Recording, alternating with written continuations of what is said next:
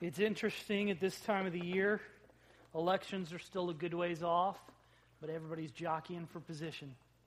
And I don't know about you, but I think Donald Trump has got the nomination locked up for best toupee. He's the greatest in that regards. And that's a question that kind of happens when you get into the political season, is who's better than who? Here's my stance on border security. Here's what I believe about taxation. Here's what I believe about foreign policy.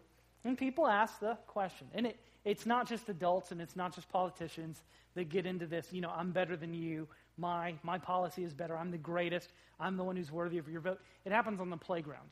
Okay? So if you happen to be the really small kid, you always got picked last for whatever the sport was, unless it was something where they needed to lift you really high, you're the peak of the pyramid, then you got picked. But if it was anything requiring brute strength or size, you were always the last one picked because you were not, let's face it, the greatest. It's a perpetual question. And it's one that's not just a question that we deal with in our day and age. It is a timeless issue, as we will see this morning. Jesus, as we continue through the Gospel of Matthew, the last time we saw Jesus, we saw something really remarkable about Jesus. Jesus was demonstrating for us a manner and an attitude with which we engage with outsiders. Specifically, what had happened at the very end of Matthew 17 was that Jesus was traveling through, evidently they passed through a customs station, and it was inquired of Peter on behalf of Jesus whether Jesus paid the taxes. And Jesus asks a really interesting question. He says, do sons or slaves pay? Sons of kings don't pay. The slaves do. The servants do. And Jesus is saying, I'm exempt from the tax. I'm the Son of God. I'm the king of the new kingdom. I'm exempt. But in order that we don't cause people to stumble, he tells Peter, go catch a fish. You're going to find the tax money in the fish's mouth. I've gone fishing a bunch. I've never found a coin in a fish's mouth. So I just need to go fishing with Jesus, I guess. And that all works out. And so we move to chapter 18 in this posture of humility that Jesus doesn't display just for Christians. He displays it to non-Christians as well. He says, I'm exempt, but I'm going to serve.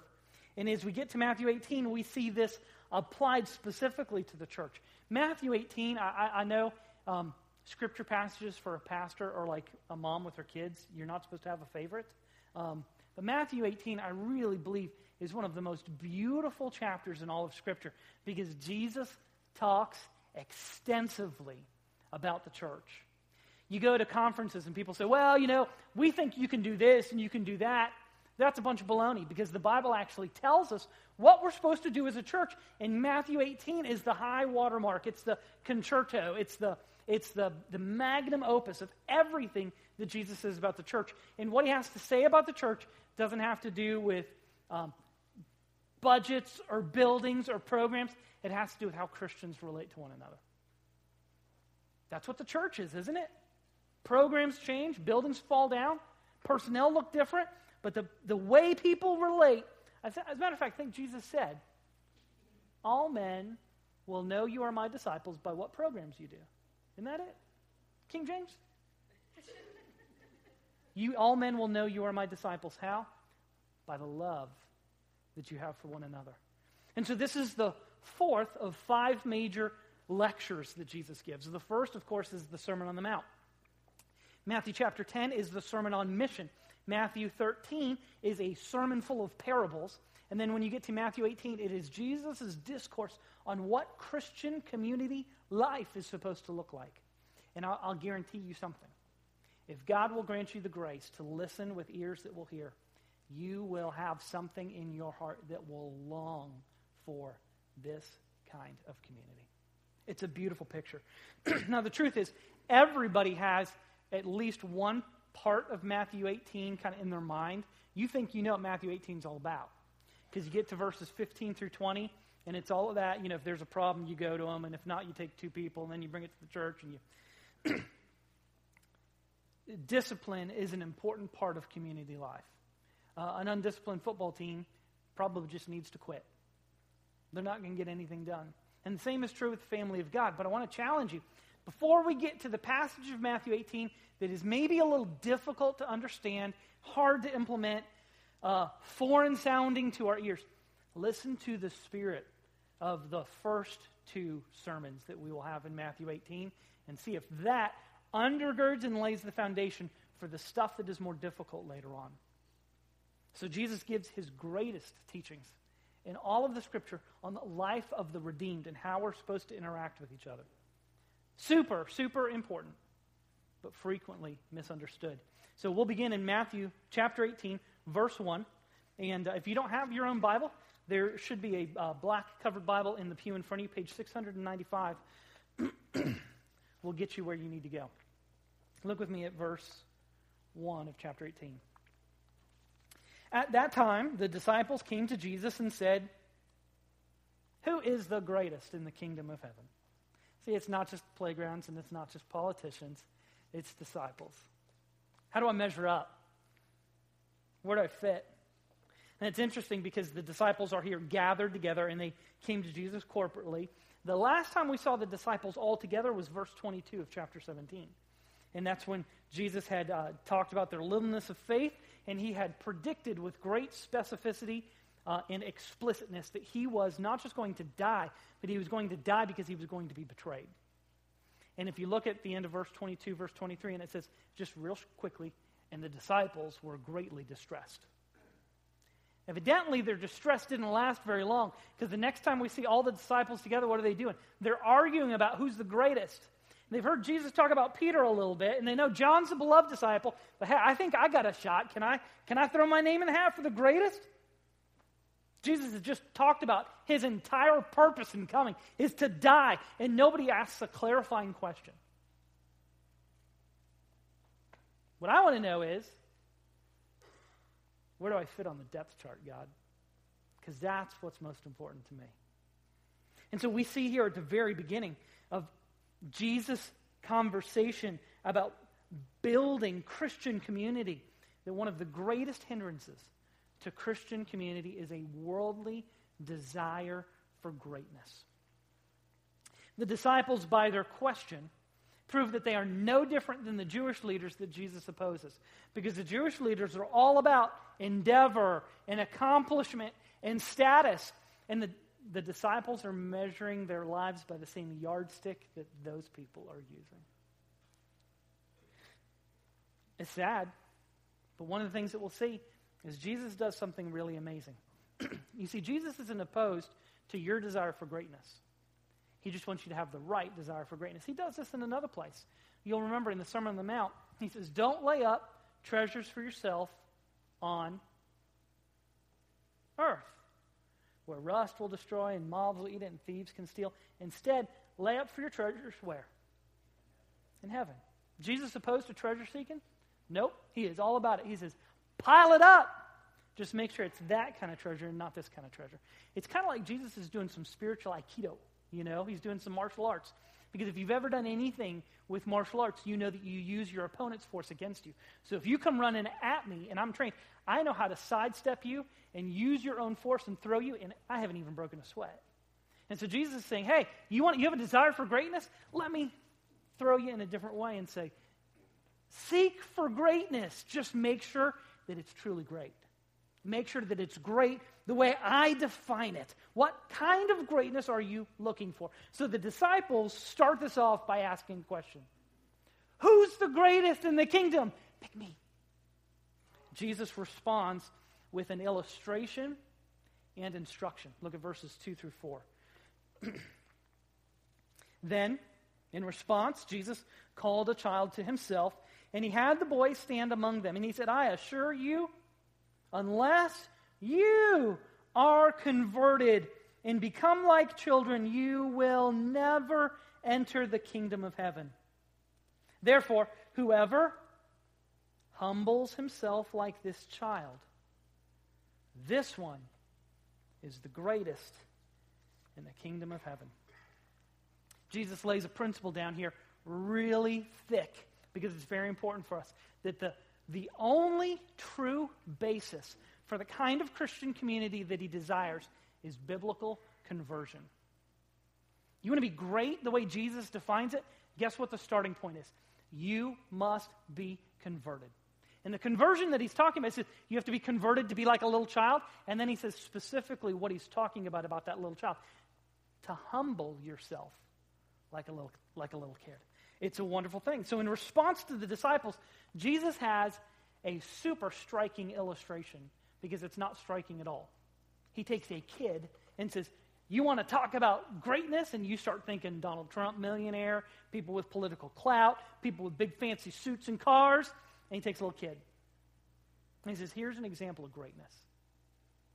And if you're honest, you kind of scratch your head too, and you go,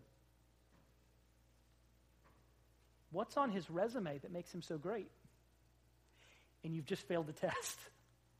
Because you want to see his accomplishments. You want to see his accolades. What awards has he been given?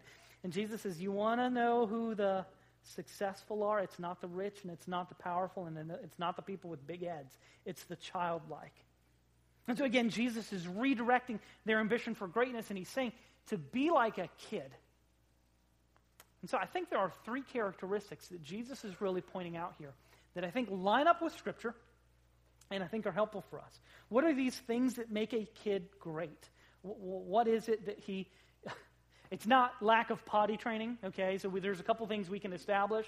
That's a really good thing. There are some things about kids that are praiseworthy, and I think the first one is this, is that children have a complete trust. They have a complete trust. Why? They are vulnerable and unable to do most things. There are exceedingly rare occasions where anyone sleeps in our house. It doesn't happen. Maybe some people, but I'm not going to call my girls out. So, oops. And so Colin, he loves his sleep. But if he's up before everybody, and when he was a little shorter, he would go into the kitchen and he would just kind of sit patiently because cereal's up here. He's down here. Now, what's he do? He knows how to he climbs and he's on top of the counter. He's hanging from the light fixtures. I'm like, no, don't do it. Don't do it. But kids have to trust because they can't do it. I mean, kids can't even buckle themselves in a car if they have to. I can't even buckle them in a car if they've got a car seat. It's craziness. And so they are almost entirely dependent upon adults for protection and for provision. They know you're going to take care of me because if you don't, there's nothing for me. I love this. This is not going to sound good. And so I have to preface it because it's family life. Don't call the Department of Human Services, whoever it is, social services, don't take my kids away. Marcy and I had the opportunity to go on a cruise for our 19th anniversary. Woo. Which was great. We don't get away from our kids very much, which caused no small degree of consternation among the kids. We had one kid who wouldn't talk to us for 2 days before we left because we don't love him because we're leaving him. And then Colin is completely different. When he thinks of a cruise, if I say the word Costa Concordia, does that ring a bell for anyone? You remember the cruise ship in Italy where the guy got too close to the coast and the ship went over this way? That's what's in his mind when he hears of going on a cruise. And so we're like, great. So he wants to know if we go on a cruise and something we get Costa Concordia, what's going to happen to him? He's smart. He's like his mom. I mean, that's a good question. Why? Why is that a concern for a 5 or a 6-year-old? He's dependent upon us. Who's going to reach the cereal on the top shelf? And so you know what he said? He said this is the part that's going to sound really bad. He said this as happily hearted as you possibly can say this. He said, Mom and Dad, if you guys die, I'm just going to kill myself. What's his point? You are the ones that are to take care of me. And if I don't have you, I don't want anybody. That's complete trust. And that's what God says is great. Now, I have never happily hearted said, I will kill myself. Colin will be in counseling in his teen years, I'm sure. But it serves as a good illustration. Here's another thing that is cool about kids. If you try to give an adult something, you ever tried to give an adult something and they go, oh, no. Oh, no. Like you're giving them a virus, No, that's not it. Like adults don't want you to give them something because now they owe you. Now I'm obligated. You ever give a kid something? Woohoo! Give me another one! Like with my boys, it's Legos. You give them Legos, you are now the fourth person of the Trinity. You are awesome. And the next time they see you, they will ask for another one. So Mr. Craig had to stop giving out candy because now, like, when my kids saw him, they're like, give it. Kids don't just have complete trust, but they celebrate their dependence. I got candy. I got no money, no job, and no transportation to go get it. Somebody gave it to me. Praise God. Candy, toys, they're just happy to have that. And it's tough for us to think about when Jesus says, be like a kid. You go, so what am I supposed to do? Because what do kids do? Not much. From game to game, from hobby to hobby, from pastime to pastime, and then they eat and sleep, and then they do the whole thing again, from game to game, from pastime to pastime, from hobby to hobby. You know what's crazy? They will even make up their own game that no one else in the world knows the rules to, and they will give themselves to it with an unashamed wholeheartedness. I think Jesus is praising that. He's saying they're completely trusting. They celebrate their dependence, and they have an unashamed wholeheartedness because they don't care who sees them. They don't care about status. They can give themselves wholeheartedly, unashamedly to the thing that they are giving themselves to. So the big difference between adults and kids is kids are content with a humble, joyful, and unashamedly dependent status. The problem is, as adults, man, dependency is a bad word. I mean, like, you're going to go on, like, the Maury Povich show if you're dependent. You're codependent. We want to be independent. I want to be an independent woman. I want to be a self-made man. I want to be the big man on campus. I don't want to owe nobody nothing. And Jesus says, unless you are converted and humble yourself like a child, you will never enter the kingdom of heaven. He is not laying down some cute moral code or some Aesop's fable for how to win friends and influence people. He is saying that this is a matter of life and death. If you want to make it into the kingdom of heaven, you have got to realize you cannot save yourself. And if you think you can, you've either made God too small, you've minimized your sin, or you've made yourself too big. Those are the options. You cannot save yourself. So you have to come to the end of yourself. You have to humble yourself to say, Jesus, what you are giving out, I need it. When Jesus comes around and hands out grace, you're going to go, no, not me. You say, yes, give it to me. Because without this key attribute, it's impossible to enter the kingdom. So for all of you out there that are really smart, really successful, really intelligent, really noble, this is going to be hard for you. Because the more accolades you have, the more letters you have after your name, and the more bank account you get, and whatever it is that you find your fulfillment in besides the gospel, the harder it is for you to humble yourself and say, yeah, I need something. Because everything in the world will tell you, it's up to you, man. You've got it. Now, the key here is when Jesus says to be like a child, these are the things he's encouraging us to do. The goal is humility of heart, not childishness of thought. I've run into people, and this is so important, because we have an obligation as Christians to know and love God more. We have an obligation as Christians to know and love God more. If the day I got married and slipped that ring on Marcy's finger, I said, I know everything about you I need to know. I ain't invest in another thing relationally. We wouldn't have made it to our 19th anniversary.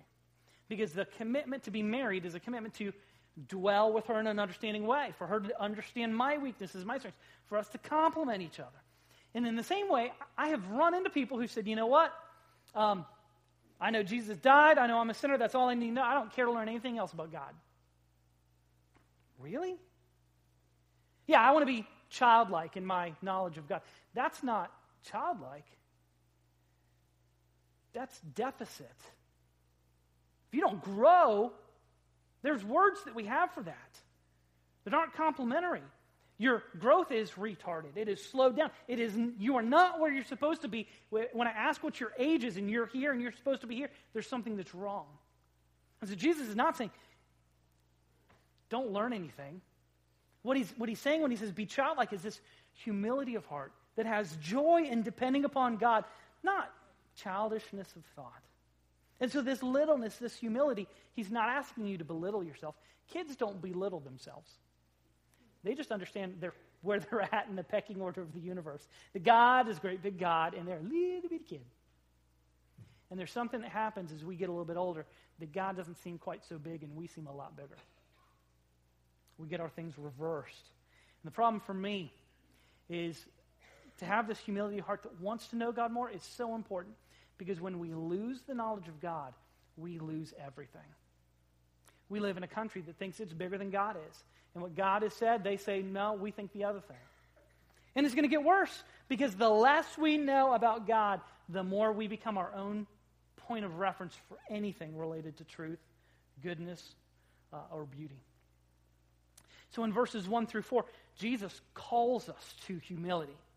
And then in verses 5 through 9, verse 5, 6, 7, 8, and 9, he gives us some very positive and practical ways to demonstrate this kind of humility. Look at verses 5 and 6 with me.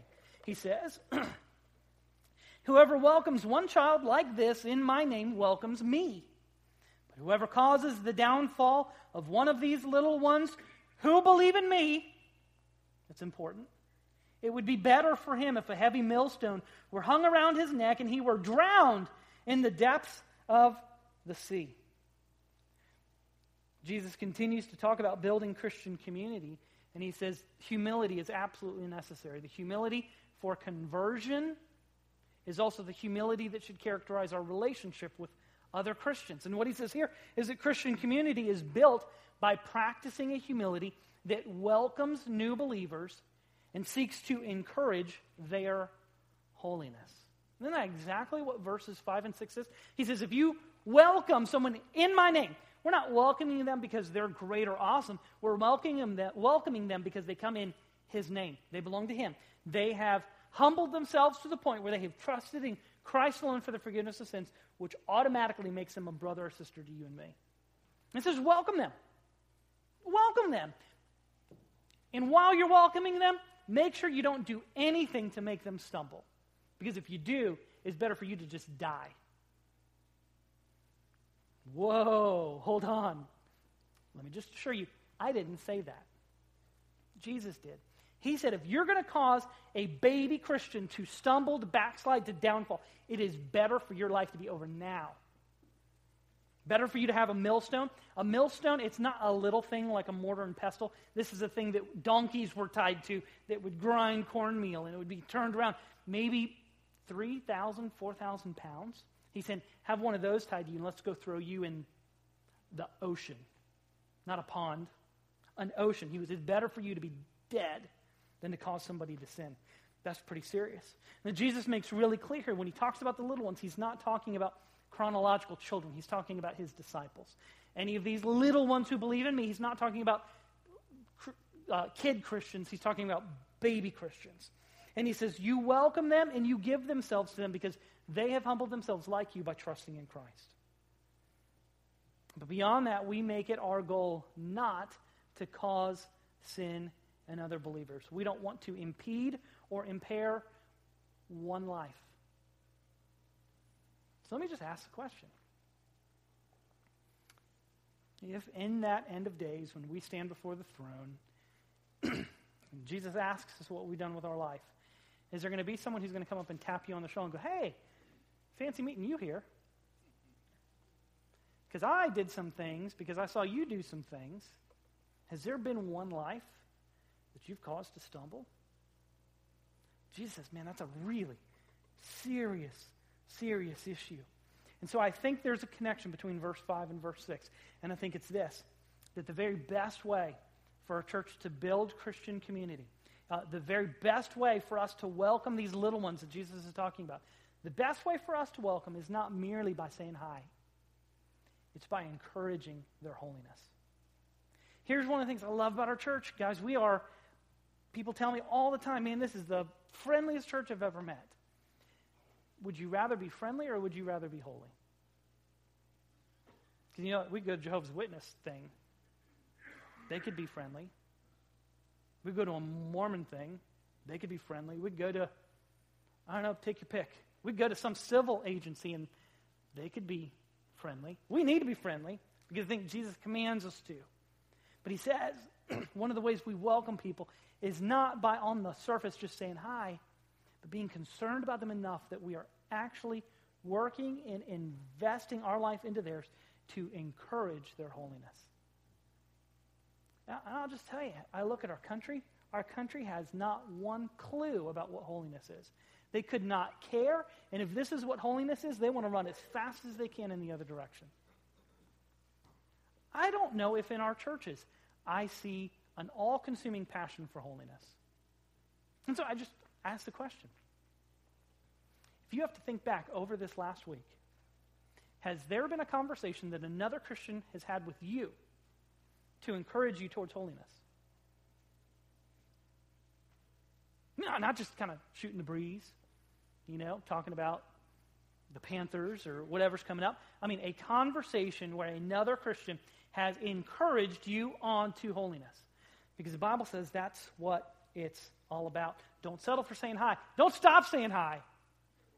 But invest the next mile by encouraging holiness. And Jesus concludes in verses 7 through 9, and he gives us another set of really practical instructions. He says, be humble, and I want you to manifest this humbleness in a couple of ways. Welcome new believers and don't put obstacles. Help their holiness. And in verses 7 through 9, he says something very practical, but very personal.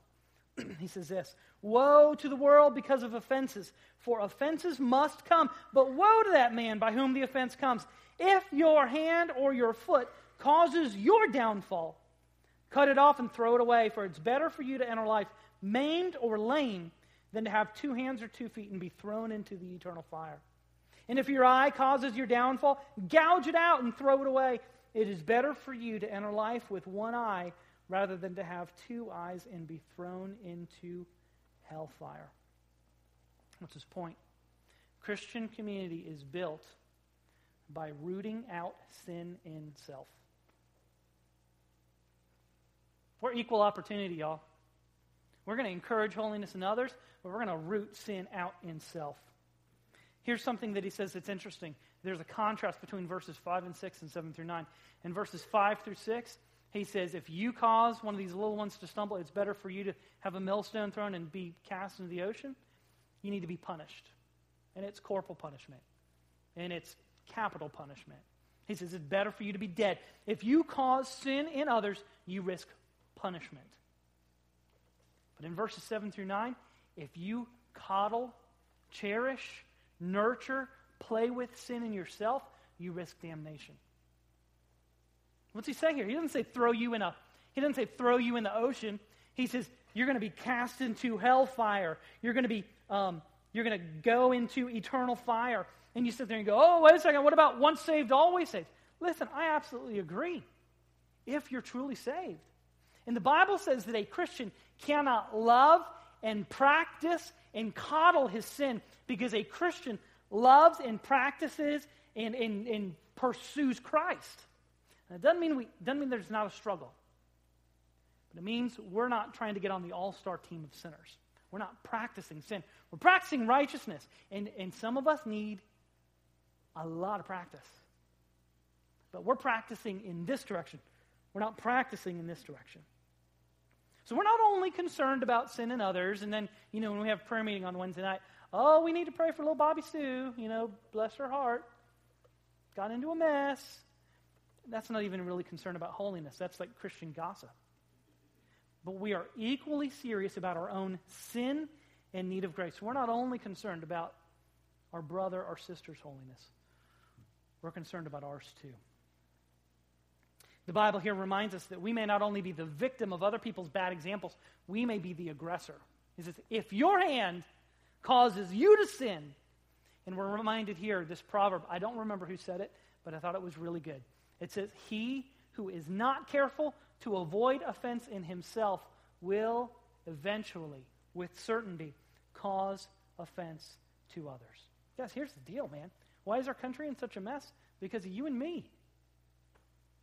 If I was more concerned about holiness, and you were more concerned about holiness, and that bled over into our relationships with others, don't you think our country would look a little different? But we're full of an entire nation of people who, if this is the price to pay for holiness, I'll take the discounted version. I'll take the Walmart knockoff.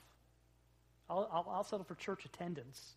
And I can walk out of here on Sunday feeling good about myself, but I don't want to pay the price of holiness. Man, living for Jesus 7 days a week, man, I'll take an hour on Sunday morning. I can afford that. I'll pad my pocket with that kind of thing. And so our attitude towards our own sin is significant. And here, let me just be really clear, because I don't want to hear something on Facebook about something crazy. We take the Bible literally. We believe that the Bible is the inspired and inerrant Word of God. It says what God wants it to say.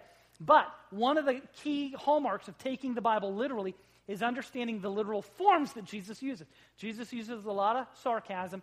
Here he uses hyperbole. It's exaggerated language. There is no denomination of one-eyed Christians anywhere in the world that I know of. Okay? So we are, I don't want to see any lopped off hands in the offering plate, no eyes on a pen. You keep that offering for yourself. The Bible says throw it away, so throw it away. Don't give it to somebody else. The point here is he's using hyperbole as over-exaggeration as a teaching point to say, don't coddle it. Don't cherish it. Don't cut it off and put it in your memento box in your nightstand. Throw it away. Get it as far away from you as possible. Because when it comes to your sin, and we see this, because Jesus offers this cure somewhere else. Matthew 5, 27 through 30, when he talks about lust, says, don't look lustfully. If one of your members of your body causes you sin, cut it off, throw it away. Same almost exact wording. His point is, when it comes to your sin, it is kill or be killed. Kill or be killed. You want to know where someone's at on the continuum of Christian maturity? Look at how serious they are about their sin. And the very best thing we can say about a Christian who doesn't care about their sin is that they're an infant, completely immature, maybe not a believer. Because Christians take their sin seriously. We will either kill our sin or our sin will kill us. And Jesus says, get it away. Because it is better to limp into heaven than it is to leap into hell. So I told you something. That when you start to hear Jesus talk about the community he came to purchase with his own blood, he says there is a humility that pervades this community. That as Jesus gave the example on the taxes, Jesus was willing to do what he didn't have to do to not give offense to non-believers. That's amazing. And he sets the example for what our community is supposed to look like. He says, listen, if I'm humble towards non-believers, what should characterize our gathering together? We should have a humility that does not use our freedom as an opportunity to make someone else stumble. We should gladly and joyfully limit our freedom so that we take holiness seriously. We should celebrate. We had a gentleman in the first service join the church. Been visiting for 2 weeks. Is this the place where I'm supposed to? We're supposed to celebrate that. A guy who said, man, I went to church when I was a kid. I haven't been in church for 30, 40 years. I thought I was a Christian. I thought I believed the gospel. But I just did what I did because that's what my mom and my grandparents told me to. He goes, I'm coming back now. Lost my wife to cancer. Life is real. I get it now. I need to be baptized because I believe the gospel. That is, woo-hoo. That's awesome. And the Bible says we have a humility that's not embarrassed to celebrate. Some of you, like if we clap in church, you do it like below the pew, because you're worried about status. The Bible says you've got when you have humility, you can worship. You can celebrate. You can befriend. You don't have to worry about being friends with him because your best friend's going to be mad at you now that you're going out to lunch, taking the new guy out to lunch. There's a humility that pervades everything. And I just ask the question, don't you want to be a part of a community like that? That is so concerned about other people that we are glad to limit what we have the right to do so that we can do what is best for other people. We're going to continue through Matthew 18 over the next 3 weeks. And I pray that God gives us the resolution of heart to desire to build the kind of community that he came to die for. A community that's concerned about people and is concerned about holiness. Let's pray.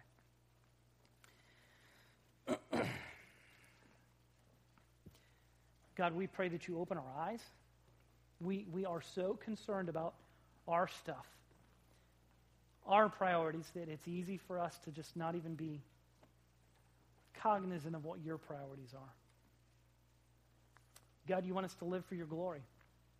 And you tell us if we're going to do that, there's humility that is involved. Help us not despise that. Help us to treasure it. Help us to cherish it. Help us to desire it. and humble people, glad to deny their rights, pleased to follow Christ, willing to pay the price for a holiness that's not just good for their own individual and independent interests, but for the good of the community. God, we pray that you would give us a heart for these things. In Jesus' name.